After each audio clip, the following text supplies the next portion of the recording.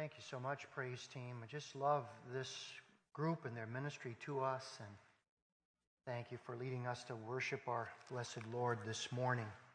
I have a couple of notes that have been handed to me, and I just want to read them. For our NMU students, there is a small gift for you, as well as refreshments at our table out in the lobby after the service. So be sure to stop by there. And then tonight there is going to be a picnic at the Songers, which is sort of a kickoff for the Bible study this fall. And just let me mention to you, the Songers are a beautiful home. It's set back in the woods. Laura is a wonderful gardener. And so this time of the year at their place is just beautiful. And so if you can be there at 6 o'clock, you will just have a very, very special time. So see them after the service today. 3 years ago, I was afflicted with severe arthritic pain in my neck. For the first 2 months, I had no idea what it was. So I spent 2 months seeking the wrong treatment. Little did I know that my ordeal was going to drag on for 6 seemingly very long months. During that time, the pain was so unbearable that the only time I got relief was when I was lying flat on my back. Have you ever tried to study lying flat on your back? It's not something you can do. And I remember there were days that I could no longer study at my desk like I used to. The pain was just simply too great for me to keep my head up. Finally, I had to stand in this pulpit before the church and say that I was taking a leave of absence from the pulpit because I could no longer study effectively. You know, that was one of the most humiliating days of my life. For a man to stand before a group of people and say, I can no longer do my job, that's a very humbling thing. To stand before people and be weak is something that no one wants. And I remember how very awkward it was for me that day. Over the summer months, as the therapy initially did not solve my problem, I began to struggle emotionally. The thoughts went through my mind like this. Is this it for me, I wondered? If you can't study, you can't preach. I began to wonder, was I going to have to go on disability? Would my ministry be over? Do you know emotional and psychological pain is sometimes worse than the physical pain? Because it compounds the problem. Now, obviously, you can tell that I'm doing much better. And I'm very glad to stand before you and say today that I can study without limitation today. Praise the Lord for that.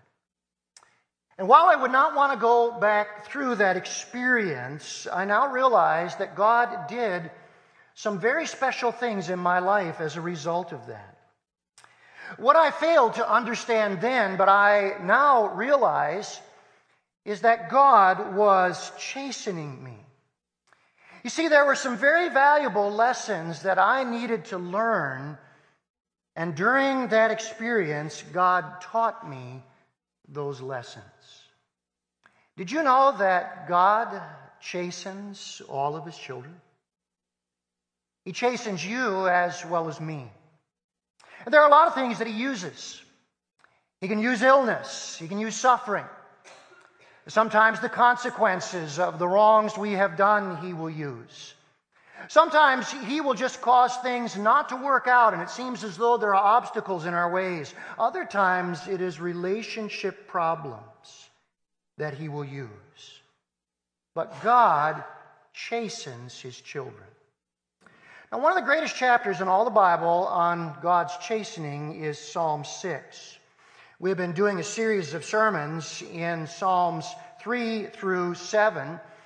And this morning we come to Psalm 6.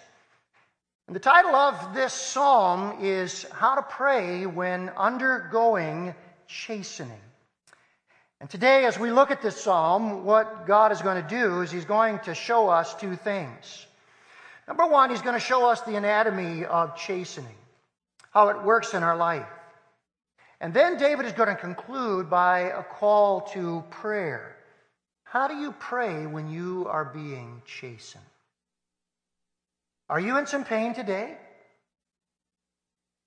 You will be if you're not. You have been if you're not now. And someday I can guarantee you, you will need this psalm. Let's take a moment, shall we, and let's pray together and ask God to teach us today. Father, it is absolutely true that everyone here today has been in pain, is possibly in pain right now, or will be in pain. And our flesh, Father, chafes under that pain. We often feel exactly the way David felt in Psalm 6. But Lord, your desire is that we would get the most benefit from what we are going through that you have designed for us. And rather than rejecting your purposes and rebelling against them, may we come in humble submission and faith so that you might accomplish in us and then through us all that you have designed our problems for. Guide us now. Give us minds to understand. Give us hearts to respond and wills to submit to you. For Jesus' sake, amen. Open your Bibles to Psalm 6, and let's begin this morning by looking at the anatomy of chastening. How does chastening work in our life? What is God's design for it? I want you to notice as we begin in this opening verse, this very critical lesson. First of all, chastening comes from God's love, not from His anger. Look at verse 1. O Lord, says David, rebuke me not in your anger, nor discipline me in your wrath. Be gracious to me, O Lord, for I am languishing. Heal me, O Lord, for my bones are troubled. My soul is also greatly troubled. But you, O Lord, how long? Turn, O Lord, deliver my life, save me, for the sake of your steadfast love. Now, it is very easy as we experience chastening in our lives to feel that God is angry with us, and that's why we are going through chastening. What happens is this: we reason that if God truly loved us, then He would spare us all the pain that we are going through. The longer it goes on, the more our emotions overwhelm us, and we begin to assume that God must be angry with us. It is absolutely clear, without any question whatsoever, that David's emotions had taken over in his experience, and he felt this way. You know what one pastor says as he reads this psalm? He says, David felt like he had a target on his back, and God was shooting at him. You ever felt that way? That's the way David felt. Now notice how we see that. First word in this psalm is, O Lord. It is God's personal name, Yahweh. You'll notice that there is no labored or elaborate introduction. There's no my God and my King like we saw at the beginning of Psalm 5. This is a desperate cry from a desperate man who feels overwhelmed by what is happening. And so he just blurts out the Lord's name. By the way, in the first 4 verses alone, 5 times David calls out God's name, Yahweh, O Lord. He feels so alone. I want you to notice also something very critical in verse 1. In the original language, the phrases in verse 1 are actually reversed. David literally says, "Not in your anger rebuke me, Lord. Not in your wrath discipline me."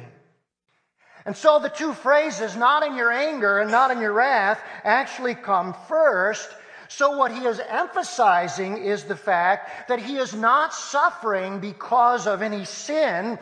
Rather, it is the discipline of the Lord that he is experiencing.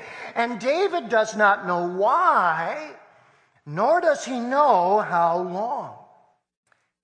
And then the real thing that shows us that this is his emotions that have taken over, that is not God's anger, is look what he says in verse 4. He says, "Turn, O Lord, deliver my life."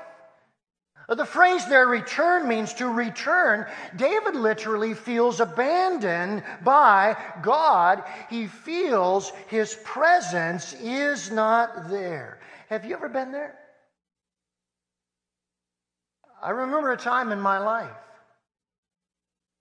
when what I was going through caused me literally to say to God in my thoughts, "Lord, is this a cruel joke that you are playing on me?" If you have never been that place in your life, I have to confess to you, you are better than me. David's pain in this psalm is so great, he begins to question God's very love. Now, how can we be absolutely sure that David's emotions have taken over and he is not being chastened in God's anger? It is because of the central verse in the Bible on chastening, which is found in the Old Testament and quoted in the New Testament. It's so critical that we get this morning that I want you to read these verses together with me in unison. You need to understand this for the pain of your own life. Proverbs 3:11 and 12. Let's read this seminal passage on why God chastens and the reason it comes. Would you join me in reading? "My son, do not despise the chastening of the Lord, nor detest his correction. For whom the Lord loves, he corrects, just as a father the son in whom he delights." Do you see what was going on? David was taking his theology from his circumstances, but we must take our theology from God's Word, right? And chastening is an evidence of the love of God. I read about a man who saw a group of boys teasing an old defenseless beggar on the street. The man walked over, grabbed one of the boys by the collar, shook him, and dragged him away. Guess who that man was? He was that boy's father. Now, that's a very embarrassing thing to have happen in front of your friends. To have your dad grab you by the collar, shake you, and drag you home for probably some more discipline. But when you are teasing a defenseless old man, that's exactly what you need. Let me ask you this morning, who loved their son more? That father who chastened his son, or the fathers who did not? And I think you know the answer. It is the same with God. It is because God loves us that He allows the chastening rod in our lives. Chastening, brothers and sisters, the pain that we must go through, we must always remember, do not take your theology from your circumstances, take it from God's Word, and it is God's love that allows that chastening. Secondly, as we look at the anatomy of chastening, we discover that chastening is very, very, very painful. Did I say very? I sure did. David's pain was enormous. Enormous. Now, clearly, he was sick because, as you look at verse 2, he said, "Lord, heal me." So there's no question that he was sick. And if we wonder how sick was he, well, I want you to notice in verse 5, he thought he was going to die. Look what he says. He says in verse 5, "For in death there is no remembrance of you. In Sheol, who will praise you?" Now, this does not refer to soul sleep, which is taught by the Jehovah's Witnesses and the Seventh-day Adventists. What they teach is at death, both soul and body go to sleep in the grave, and you are unconscious until the day of resurrection, when God awakens you, both soul and body. And they will point to this very verse to say the Bible teaches soul sleep. Wrong. The Bible is clear. At the moment of death for the believer, absent from the body, present with the Lord. So what's going on here in verse 5? David thought he was going to die before his time. He felt that he had more work to do. Remember what we said, William Carey said years ago? He said, "I am immortal until the will of God for me is accomplished." And David believed that in his mind, but he was so sick, he thought, "I'm going to die before my time." And now he's pleading with God, "Do not allow me to die before my work is accomplished." Notice his whole body is racked with pain. If you look with me at verse 2, he says, "My bones are troubled." That's a figure of speech. The bones is a reference to one's whole physical structure. So he is saying that pain was coursing through his entire body.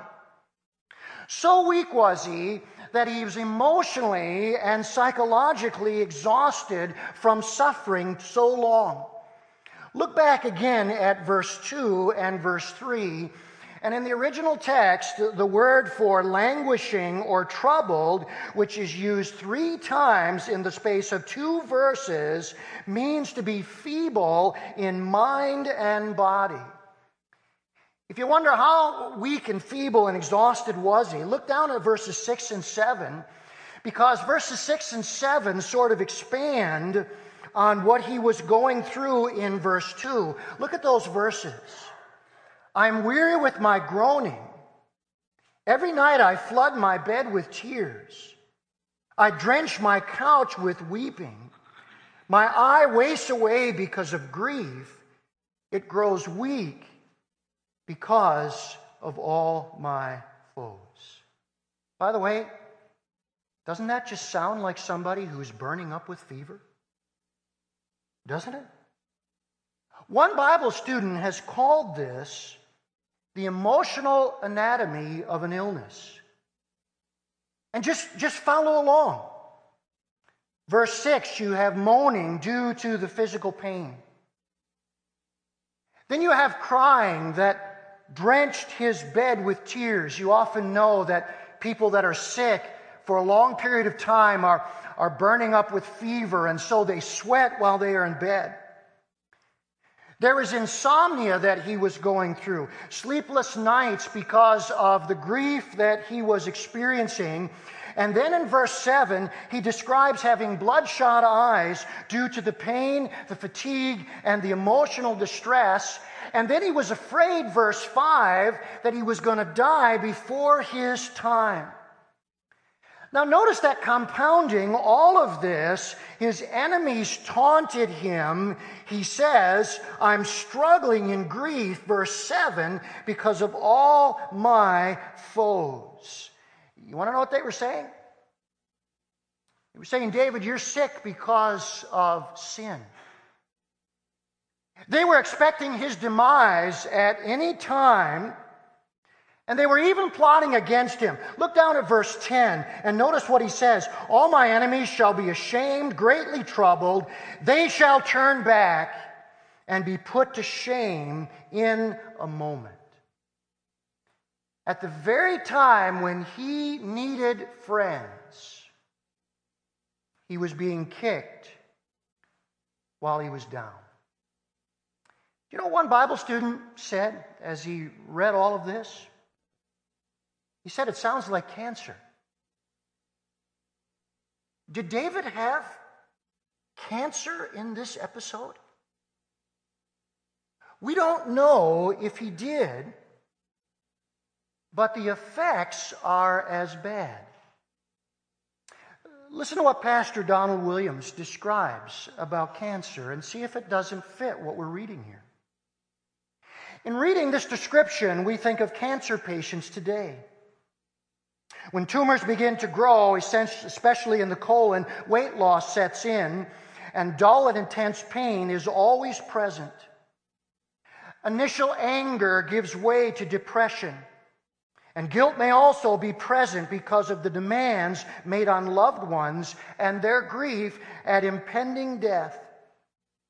Says Pastor Williams, I experienced all of this with the loss of my father-in-law, who died at 52 years of age of cancer. Cancer has also struck other close relatives and members of our church. The question can easily come, what have I done to deserve this?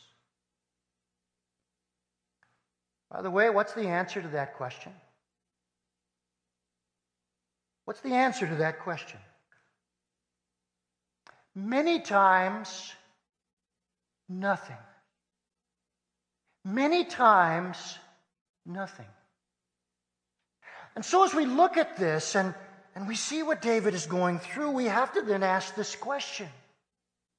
If he has done nothing to deserve this, why is God chastening him?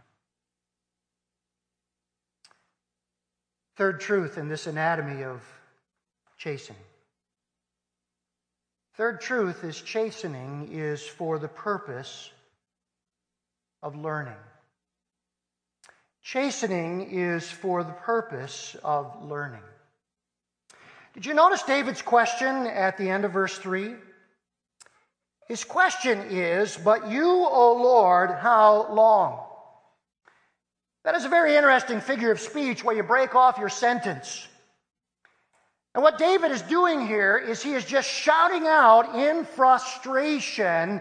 He wants to say more to the Lord, but in frustration, all he can say is, how long? Do you know, next to the question why, this is probably the most often asked question. How long? How long?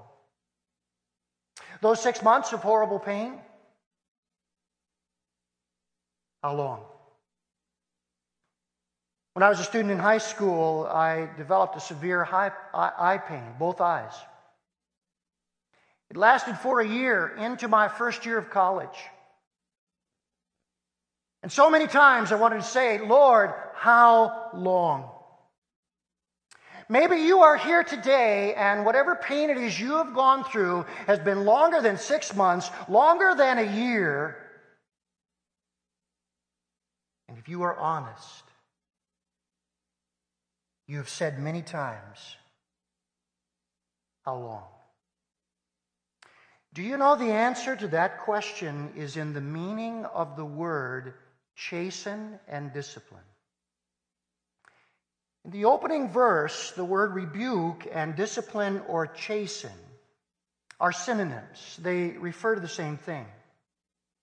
And the answer to David's question in verse 3, how long, is found in the meaning of that word, discipline or chasten. There was an English Puritan pastor. His name was Rob Thomas Brooks. And I want you to notice what he said one time about this word chasten and its application to our life. Please don't miss this morning. It is the critical answer to why God is allowing you to suffer as long as He is and what He wants to accomplish. Look at what Pastor Thomas so insightfully said. God's corrections are our instructions. His lashes are lessons. His scourges are schoolmasters. His chastisements are advertisements. And to note this, the Hebrews and Greeks both express chastening and teaching by one and the same word because the latter, teaching, is the true end of the former, chastening. Now, when I saw that, I thought, I didn't know that. I didn't know that the word chastening also meant teaching or instruction, and the whole purpose of chastening is God is designing to teach us. And so I went to the Hebrew dictionary of the Old Testament. I looked up the word chasten. Guess what the very first two definitions of it are? To admonish and to instruct.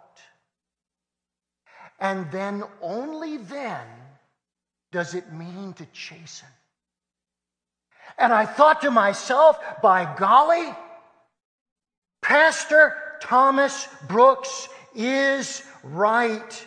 The first meaning for chasten is to instruct or to teach, and then it's a result of that God allows us to suffer and struggle so that He can train and teach us. This is then the answer to the question. God will chasten us as long as He sees fit to teach us what He wants us to learn. How many of you are enjoying this at this moment in the sermon?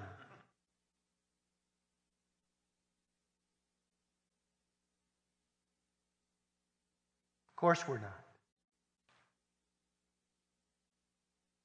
And yet we know it is the way of God with His children. I love what Pastor Warren Wiersbe says at this point. Listen to what he says.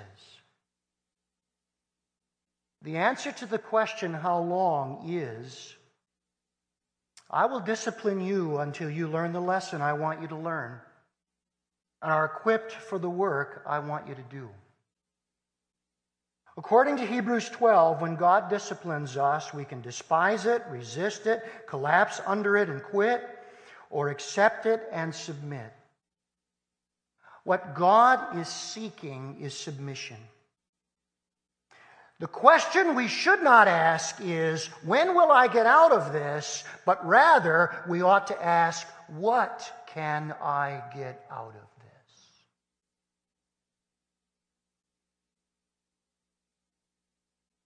The question is not, when will I get out of this? The question is, what can I get out of this? Can I pause this morning and ask you a very pointed question? Are you learning what God wants you to learn? And being equipped for what God wants you to do? If not, you are wasting your chastening. You are wasting your pain. Brothers and sisters, it is too painful. It is too painful. Don't waste your pain. Don't waste the pain that God has allowed into your life for however long He decides, What a horrible waste for us to go through incredible pain and learn nothing from it, because the whole time we were rejecting it, resisting it, collapsing under it, quitting over it. God says to us in His Word, I know what's best for you. I am teaching you some great lessons if you only look up and listen. And do not ask, when will I get over this? Ask instead, what can I get out of this?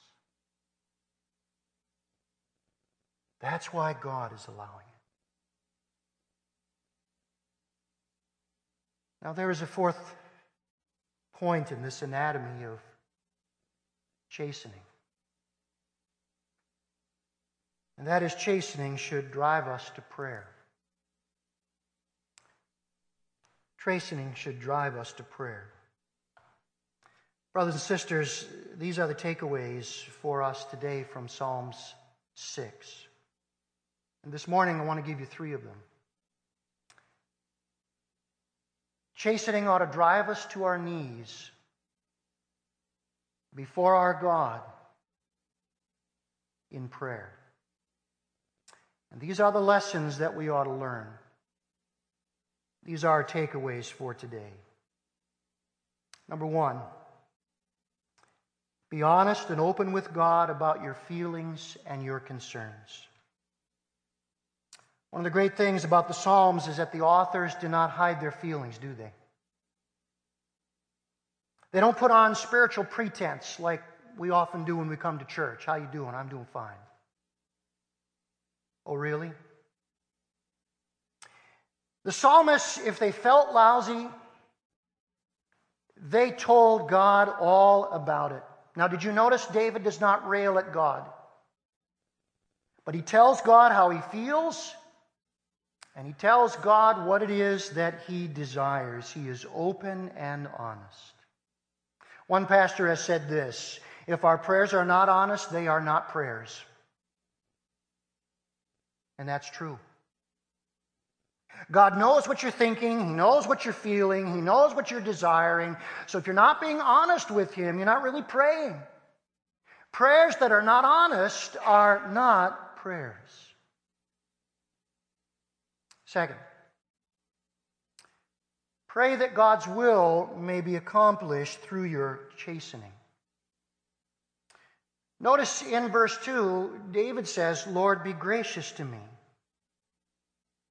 And then at the end of verse 4, he says, save me, Lord, for the sake of your steadfast love. As a believer, David knows he is in a relationship with God due to pure grace. That's true of all of us. That's true of all of us. If we know the Lord Jesus Christ, we have come into a relationship with God because of pure grace. Jesus died for us. He rose again from the dead for us. If we trust Him by faith, He saves us, and it is all pure grace.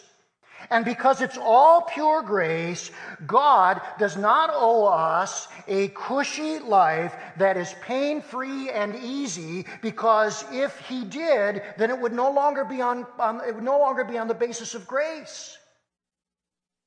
God does not owe us anything, and David prays that way. I had a funeral for a man by the name of Irving Neal. He said, whenever people say to me, Lord, why me? He said, I say, why not me? And there's a lot of biblical wisdom in that. And we can pray and we can ask God, Lord, this is how I feel, this is what I desire, this is what I want. But in the end, we can never demand our way, or it is not grace. Thirdly, pray that God will be glorified however He answers your prayer. Pray that God will be glorified however He answers your prayer. Look at how this psalm concludes. Depart from me, all you workers of evil, for the Lord has heard the sound of my weeping. The Lord has heard my plea. The Lord accepts my prayer. All my enemies shall be ashamed and greatly troubled. They shall turn back and be put to shame in a moment. Now, somehow, God gave to David the assurance that he was going to be healed and his enemies would be defeated. Please follow me very carefully here. David was a prophet. Therefore, he could reveal God's will. We cannot. We cannot. So what God revealed to David, I'm going to heal you and I'm going to defeat your enemies, we do not always know as we pray.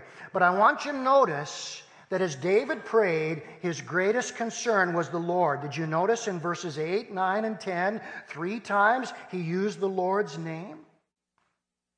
His greatest concern was that the Lord would triumph over all evil. Ultimately, what David is saying is, Lord, the answer to my prayer is not about me. It's ultimately about you and your purposes through me.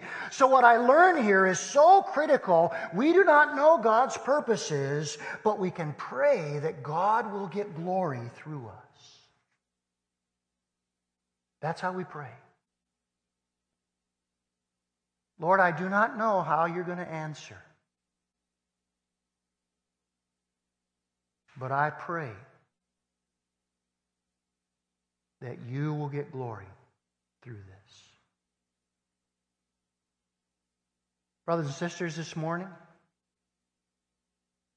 if we can pray in these 3 ways, do you think God will take care of the rest?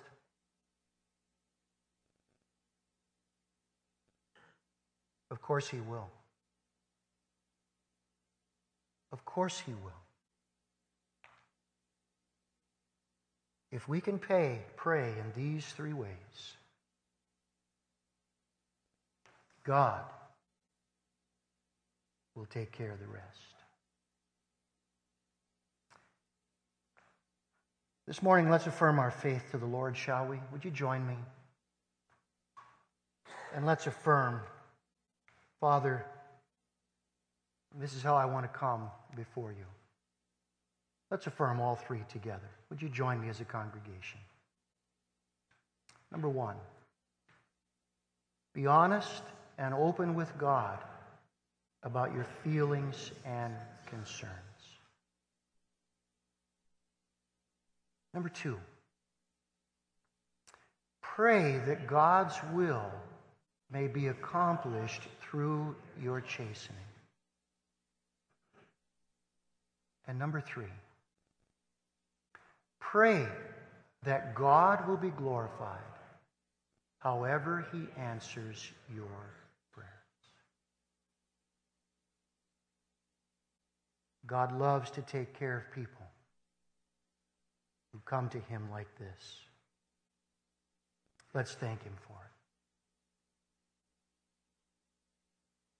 Father,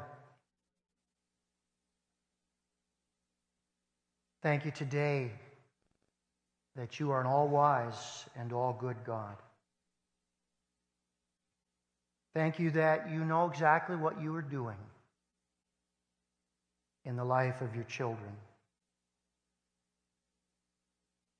Help us, Lord, to know that the purpose of chastening is for our learning.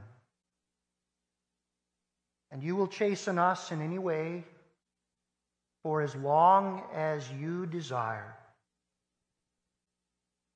that we might learn and become all that you want us to be.